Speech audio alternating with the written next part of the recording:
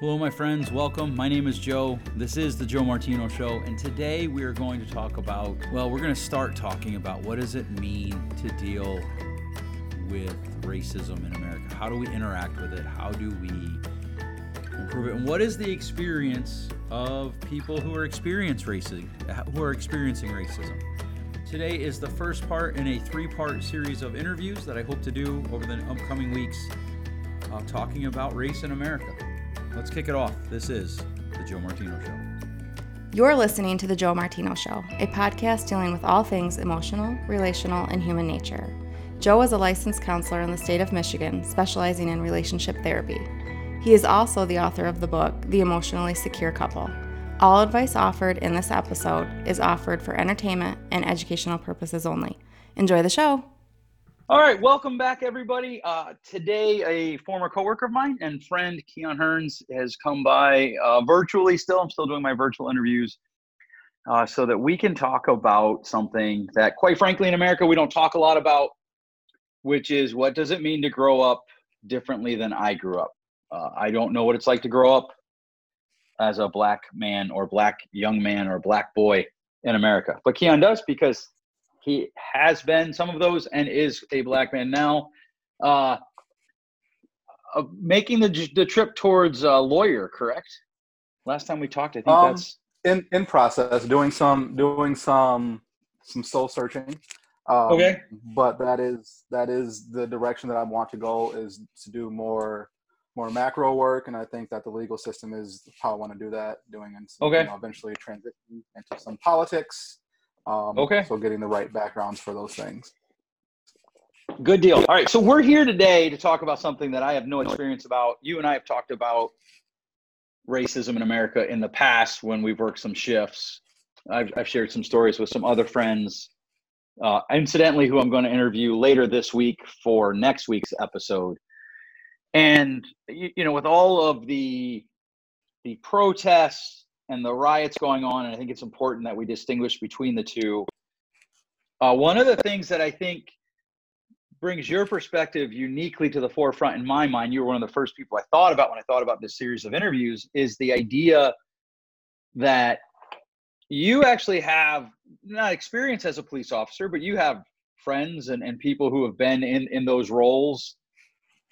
You've got experience on all ends of this. An uncle of yours was a famous boxer.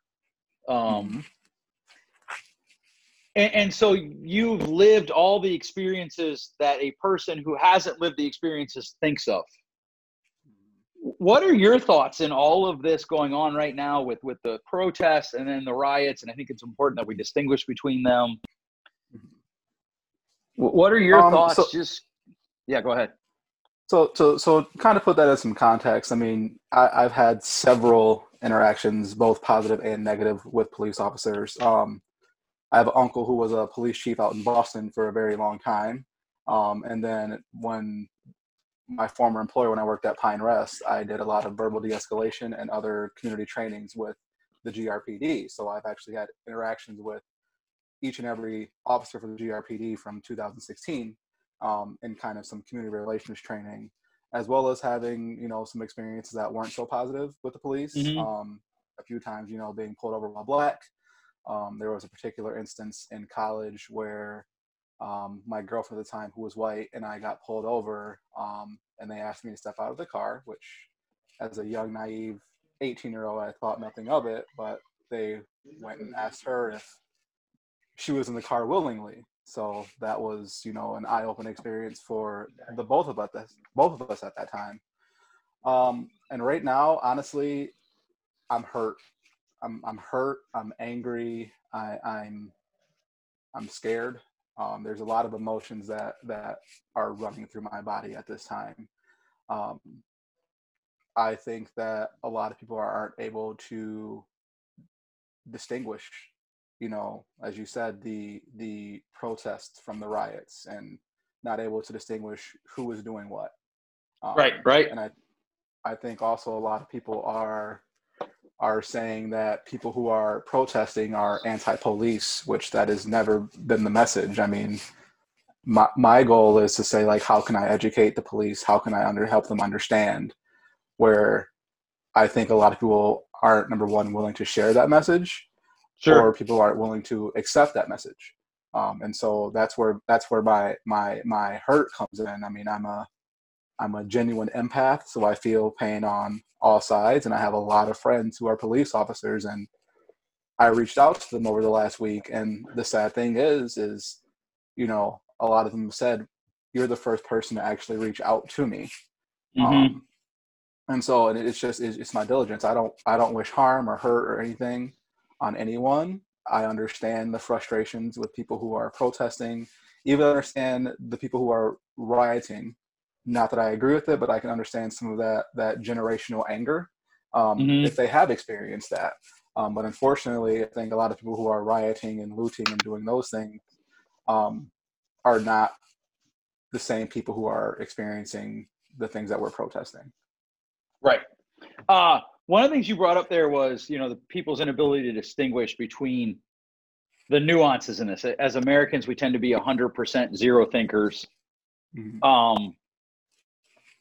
Do you find, as a Black man, pressure to be anti-police? One of the things you said when we were talking kind of before we went on the air here is that you're not anti-police.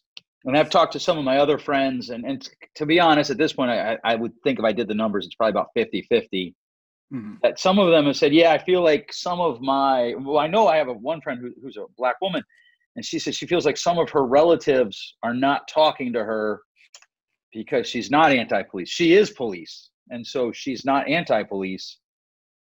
And her cousin is, you know, the police chief down in Kalamazoo, and there's a lot of division there, even amongst people who agree about the generational injustice that's been going on. Do you feel that? I've never felt that pressure. And I think that's because growing up, my dad's brother, who was the one that was the police chief out in Boston, I think I had the advantage of having a lot of things be explained to me. Okay. And so even when I did see injustices, I kind of got some background. And it's not just like, oh, you know, police are bad people. I mean, at the end of the day, I see a person as a person. So I'm definitely not anti-police. Even I wouldn't even say I'm anti-bad police. I think that there needs to be more accountability for bad police, but that doesn't make me anti-police. That makes me pro, you know, pro justice, and that's what I'm more about. I'm about pro do justice, you know, right. and being able to, if I commit a crime, being able to be tried in the court of law as opposed to having one person serve as judge, jury, and executioner at that point. Right. One of the things that I've been talking to a lot of people about over the last couple of days is, like, right now in this moment, the police situation is kind of to the forefront. And like you said, there's good cops, there's bad cops. I've had friends who are cops, you know, publicly call it out and say that was murder. I've other cops say, well, we don't know all the story. I don't really understand that one, but whatever. But one of the things that you said earlier, you know, you were dating a white woman and they asked her if she was with you willingly. You're married to a white woman.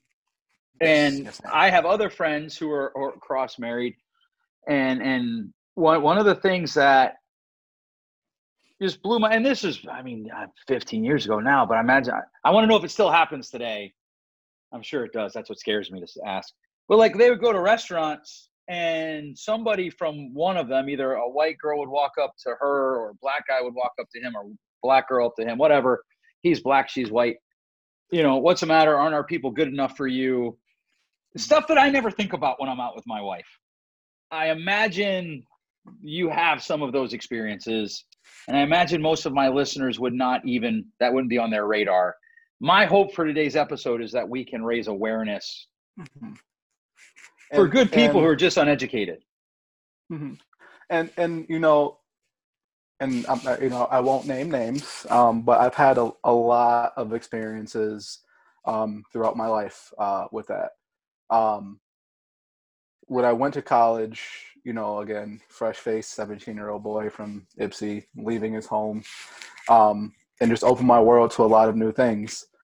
But I remember when I first started dating my girlfriend from college, And we had gone home for a barbecue. Sure. And when I walked in, it was like jaw dropped. And not from my immediate family. My immediate family kind of has like been supportive, but like some of my uncles are like, what are you doing? Like that's not okay. What are you doing? You know, and it was interesting that, you know, like I felt I felt ostracized because of that, you know, and Yeah. that impacted me a lot. But I also think that it was difficult for you know, my girlfriend at the time. I mean, you know, I was a soccer star growing up, so I was familiar with going to places where I was the only person that looked like me. And so I learned to be comfortable in those situations, you know. But for her, I mean, she came from a very small town up north. Um, it was not comfortable for her. She was like, everyone's looking at me, and you know, and at that moment, I felt powerless to protect her, and so that was, you know, that was a big thing for me. Sure. But then also, you know, like a lot of her friends who remained in the, you know, the town where she grew up. When I went there, you know, she's like, "Oh my God, you're dating a black guy," you know, and they would jokingly call her the, you know, an N-word lover, um, which at that point you know, which was devastating. I mean, there's a lot of backstory that goes along with that, and I don't want to put her business out there, so I'll kind of keep that, you know, between she Sure. and I. But even outside of that, even like just thinking about like black and brown relations, I'm fluent in Spanish. I learned my Spanish, you know, in the city and growing up, you know, like hanging out in Holland as an adult. I was dating a Hispanic lady. She was, you know, first generation American. Her parents were from Mexico, and they told her like, "Oh, no, you can't date black guys." And like Right. just Right. even those experiences, like, you know, the hierarchy of races in certain people's eyes. Yeah. Um, and then just, you know, now it's difficult. I'm hyper vigilant when I go out with my wife, just kind of see who's looking at us, you know, and it's more for her protection. I'm okay. Sure. I feel comfortable being uncomfortable, but I want to make sure that she's, you know, comfortable, and I'm blessed. Her family has been super supportive. My family's been super supportive. Like there's no barriers there, but I know that's not always the case in society. Right. Right. Sure. If you could, you know, one of the things, so I grew up in a very small community. I had, you know, Latino friends, Hispanic friends. I didn't really have any black friends till college. And that kind of opened my eyes to the subtle racisms that happen. You know, people tend to think of racism as this giant hate, like I call you the N-word, which it is. That's certainly racism. Mm-hmm. But that's like saying that all fires that destroy a house are arson. Mm-hmm. Sometimes it's neglect and little fires. Mm-hmm. And I think that people often miss out on the almost hidden subtle racism that, like, if I was watching you interact with somebody across the room, I might not know that they're doing something racist. But if Mm-hmm. I could hear what they're saying, they would be. And, you know, given your age, I've got to imagine you have a collection of those stories. I mean, I do. And you know, it's funny throughout this, you know, the last few days with everything going on in Grand Rapids, you know, I've had a lot of memories, you know, triggered. And so I think about it. I think about, you know, the first time I was called the N-word, I was in the third grade. Sure. And it was another kid in my classroom. We were looking at a map of Africa, and he was pointing at the country of Niger and said, "Hey, look, it says N-word just like you." Um, and I was just like it was almost like that. No, like that's, you know, that's not real. Right. Like, Right. and I remember just like I remember being so overwhelmed with anger, but like not knowing why I was so mad. Um, Sure.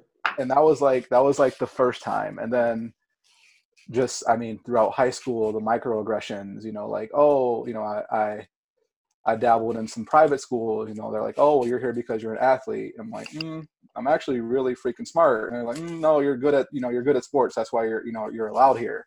Right. And so that, I mean, like, I think of all the times that on the soccer bus where the kids thought it was funny, like, hey, Keon, look, inward, inward. I'm like, oh, okay, why is that humorous to you? And like, Right. you know, one of those guys that was like this, the salutatorian of our school. And I was like, that's, like, you're the second smartest kid in our school. And like, this is the language that you think is funny to you. Like, why is that okay? Was he the second smartest kid to you? No, not at Oh, all. okay. Not at Okay. all. For those of you who don't know, Keon is being humble. That might be a true statement, but he's being humble. He's a very intelligent man. Yeah. Um, Except for and sorry, I couldn't resist. No, it's okay. It's okay. And just thinking of college, like, as Joe said, I was pretty smart in school. I did really well. Got scholarships to several major universities. At the time when I graduated high school, I was 17, so I really didn't want to leave Michigan. So I chose to come to Grand Valley because it was a place that was, really close to me, in regards to like a 2-hour drive back to Ypsilanti, which is my hometown. So close enough where I could drive there, but also far enough that my parents wouldn't just pop up on me at any time. My dad really wanted me to go to Michigan because he was like, I can come to your dorm room all the time. And I'm like, I think I would like some independence. So chose to go the Grand Valley route. And my sister had some ties to Grand Rapids, so it wasn't unfamiliar to me. Sure. But I was in the honors college my freshman year. I was in the honors program the entire time, but they had their own building when I was in there my freshman and sophomore year at Grand Valley.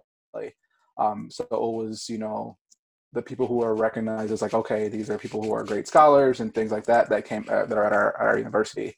And I remember there was only 3 black males that lived in that building, of the like 400 people that were in there. And we quickly recognized each other as like, okay, like, yep, we're the only ones here. Not that I formed friendships or anything like that, but just, being aware of my surroundings. But I remember hearing several times that year, like, oh, you're only here because you're black. Like, oh, they had to bring you guys, you have to give you a scholarship because you're black. And I'm like, Grand Valley. Yeah. And it was peers in the honors program that were saying that to me, right. Like, and Grand Valley is known for they try to be known for their progressive position in life. Yeah. And, they refuse to believe that, oh no, he's as smart as me. He's here because he's black, not because he's smart like me. Right. And even, right. it may have been my sophomore year. I had one professor who would consistently lose only my work. And was like, oh, well, you didn't turn this in, or no, you didn't take this test. And I'm like, I took the test in front of you. And it actually got to the point where the student body president filed a complaint on my behalf, because she was also in the honors college, because he just refused to believe that the work I was doing was mine. And, at 18, like, I was filled with rage, like, not wanting to believe that it was race-based, like, sure. And it's like, it's hard because as a person that does experience microaggressions and racism, like, is exhausting to think like, man, is this really why? Is this really why? Like, is this really going on? Like, you're in denial, but like, the person pointed out, they're like, yeah, this isn't happening to anybody else. Like, this isn't happening to anybody else. We're all in the same classroom. You're walking in with your paper in hand, and he said he didn't get it. Right. Or you didn't turn it in. And like, right. And this is like 2009, 2010? 2002. Okay. Yeah, 2002. So, that's insane when you think about that. That's, this century. Mm-hmm. And that's why, the thing is, and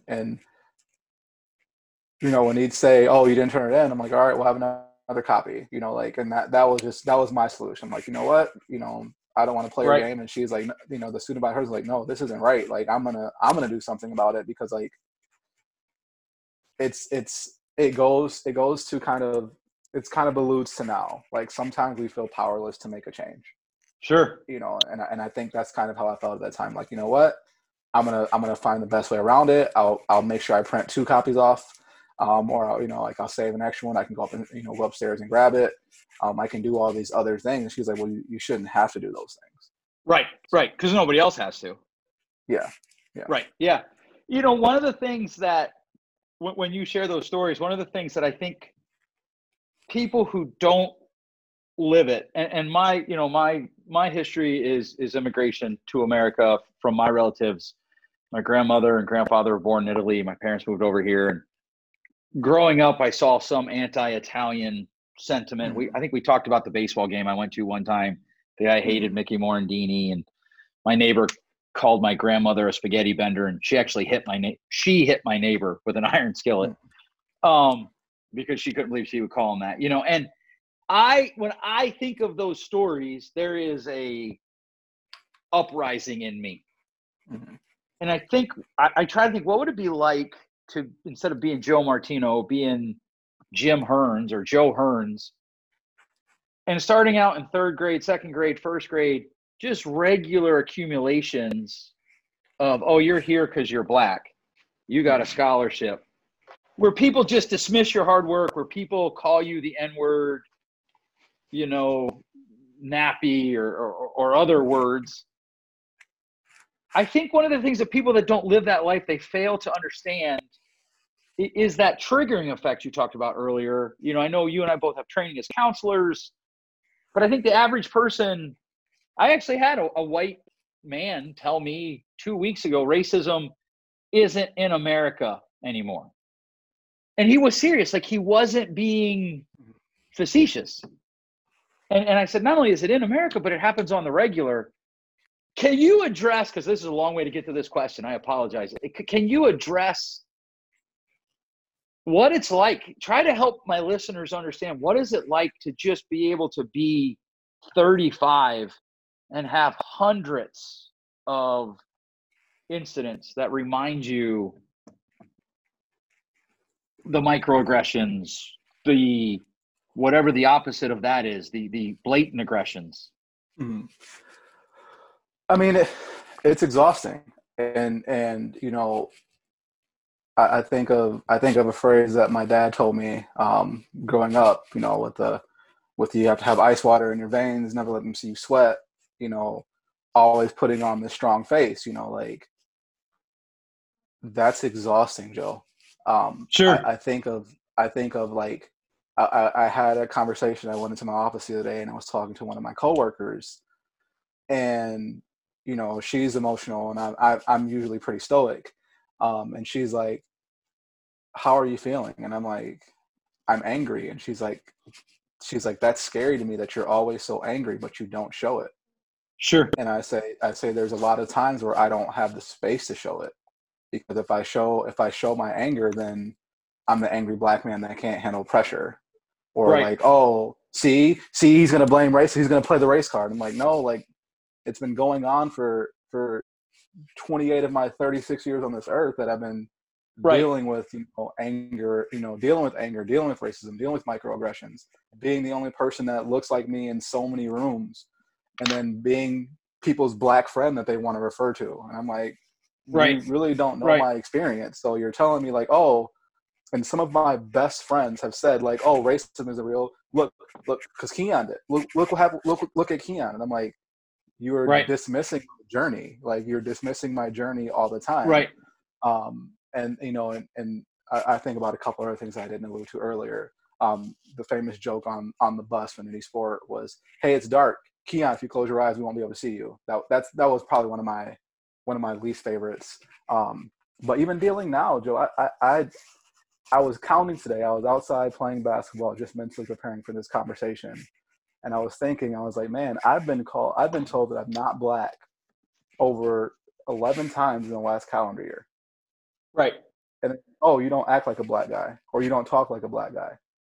And I wonder what that means. Is it because I'm educated? Is it because I'm good at code switching? Is it because, like, what makes me less black than anyone else that's a black male in this country? Have you ever asked anybody who said that to you? Yeah, and they're like, well, you don't talk black. it usually starts with, "You're not even really black." And, I'm like, okay, what does that mean? Right, right. Well, you don't talk black. What do you mean I don't talk urban, or I talk like I'm educated? Like, elaborate for me. And like, you know what I mean? And I'm like, no, I don't know what you mean. I want to know. That's why I'm asking you. Like, tell me what defines black to you. Right. And then I usually have to walk away from that conversation, because that's one that really gets my blood boiling. Right. And for those of you who don't know Keon, he is very strong. Yeah. That part, like, and so. But that actually is probably a curse, right? I mean, like, I think about this. I used to think about this when we worked at Pine Rest. You're a big dude, and by big, I mean big and muscular. I know big guys that were not people of color, and everybody at the bar wants to pick a fight with the big guy. Is it doubly worse for the guy that's big and black? Because now they want to pick a fight with the strong guy and the black guy. Yeah, I mean, because it's an accomplishment. And I think about the times that we worked at our former employer. I won't say their name out loud. Where we worked in a residential setting with a lot of young men who wanted to prove themselves to be the tough guy. Yeah. And so I was the one like, oh, well, try to fight Keon, and it was like that sense of accomplishment, like the biggest guy in the yard. To use a jail or prison metaphor, the biggest guy in the yard. And so I know that, and I also have to regulate myself to not be seen as the angry black man. Right. Which is another hat that, unfortunately, like, I've had placed on my head, which I don't want. But again, with that exhaustion and some of that time, sometimes emotions happen. I think about a time we were at my current employer, and we were doing a safety training, and they're like, "What would you do if a stranger came into the building?" And one girl goes, "Oh, I'd go get Keon because he's big and scary." And I'm like, "What makes me scary? Like, what makes me scary?" Right. You've never seen me angry. A few of my friends probably have. I get pretty, emotional during sporting events, where I'm playing or both watching. I would imagine as a Michigan fan, there's plenty of opportunity to get angry. Yes. Yeah. Oh, yes. Oh, don't remind me. But hey, man, I cheer for Penn State, so that's even worse. I still love you, though. Yeah, I appreciate that. I love you too. It's just like that was something that was a genuine thought for her that just came out, that wasn't like provoked by anything. Like, oh, he's big and black, therefore he's scary. Like. Right. Yep. And that's hard. My sister posted on Facebook the other day, and it made me think of when that happened to me, of, oh, she has two young boys that are the embodiment of me. If you separated the nerd and the athlete, they kind of each got both of those. She goes, at one point, do my boys stop being cute and they start becoming a threat? Yeah, I had a friend ask me that just this last week. It's a terrifying thought that, to be honest with you, I had never thought of for my son. He's cute. He rides around. He's a smart aleck. Gets that from his mother. I don't have to worry about when does he become a threat, right? See, anybody who knows me will laugh at that one. So I do have, I'd like you to address the white person that's listening that isn't racist.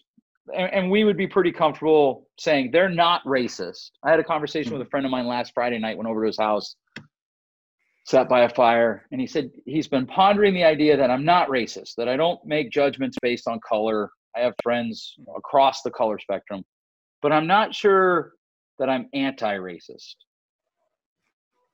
What would you say to that person? And as we suss that out, what he really meant was he doesn't know what to do to help. Mm-hmm. What would you say as a person who's been on the receiving end of the injustice? Mm-hmm. What would you say to that person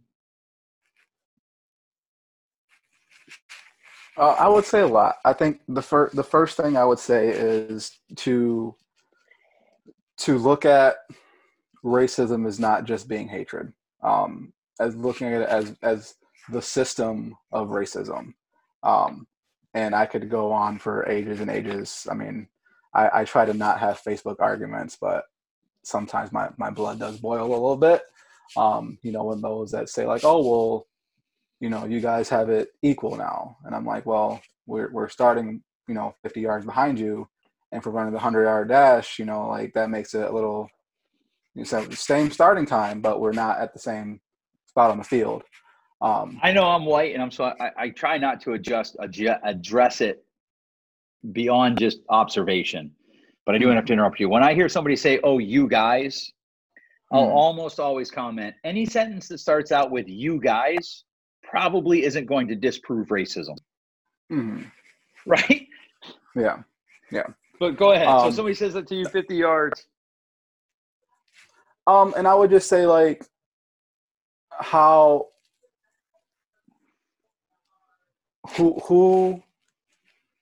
so I'm gonna take it from a personal standpoint, because I don't want to address the system. I want to say, like, if someone came to me and said like, okay, how do I know that I'm not racist, or how do I know that I'm anti-racist? And I said, I would ask them, how willing are you to be an active listener? And that's what I think I would start, is like, how willing would you be an active listener, no bias, removing all your preconceived thoughts about what it is to be a Black person, what equality, what equity is. Like, you have to remove all those things and hear genuinely, and also know that it's not universal. I can't speak for the entire Black population. I can speak for myself, which I may have different experiences, growing up in a very poor neighborhood to now living in Jenison. Like, it's a little different, scope. So I was explaining to someone today, actually, I was like, I felt safer on the east side of Detroit than I do in Jenison sometimes. Sure. And they're like, why? And I'm like, I knew everyone there in the east side of Detroit just saw me as another person. But if I'm running through my neighborhood or doing some things out here in the community, do they know that I live here? Do they think I'm a threat? I mean, I've had the police call 2017, running out of my apartment to my car before we bought our house. I ran out of my apartment to my car because I forgot something in there, and ran out to my car, and the police were there. Oh, a Black guy ran out of the building. And I'm like, right. Yeah, I did, because I live here. It's like, if you can't hear that story and eliminate, like, oh, well, you can't eliminate those preconceived notions. Like, right. Why did this happen? Like, I'm telling you why it happened, but you're not trying to listen. And I think that's I think that's the issue at hand, is people aren't listening. They're listening with the sense of like, well, let me see how this plays into my preconceived notion, that classic confirmation bias, And so let me listen so that I can find the points where you're wrong and explain to you why you're wrong. Yes. Yeah. Keon, I really appreciate you taking the time today. I know that you are a busy man, and I appreciate you coming by. I do want to give you these last few minutes. If there's anything that you want to say that we haven't covered, I know this is a really broad topic. You were very gracious and agreed to do this kind of at the last minute with not a lot of prep time. It's something that you have lived. Is there anything else you want to say to the person listening? I mean, I think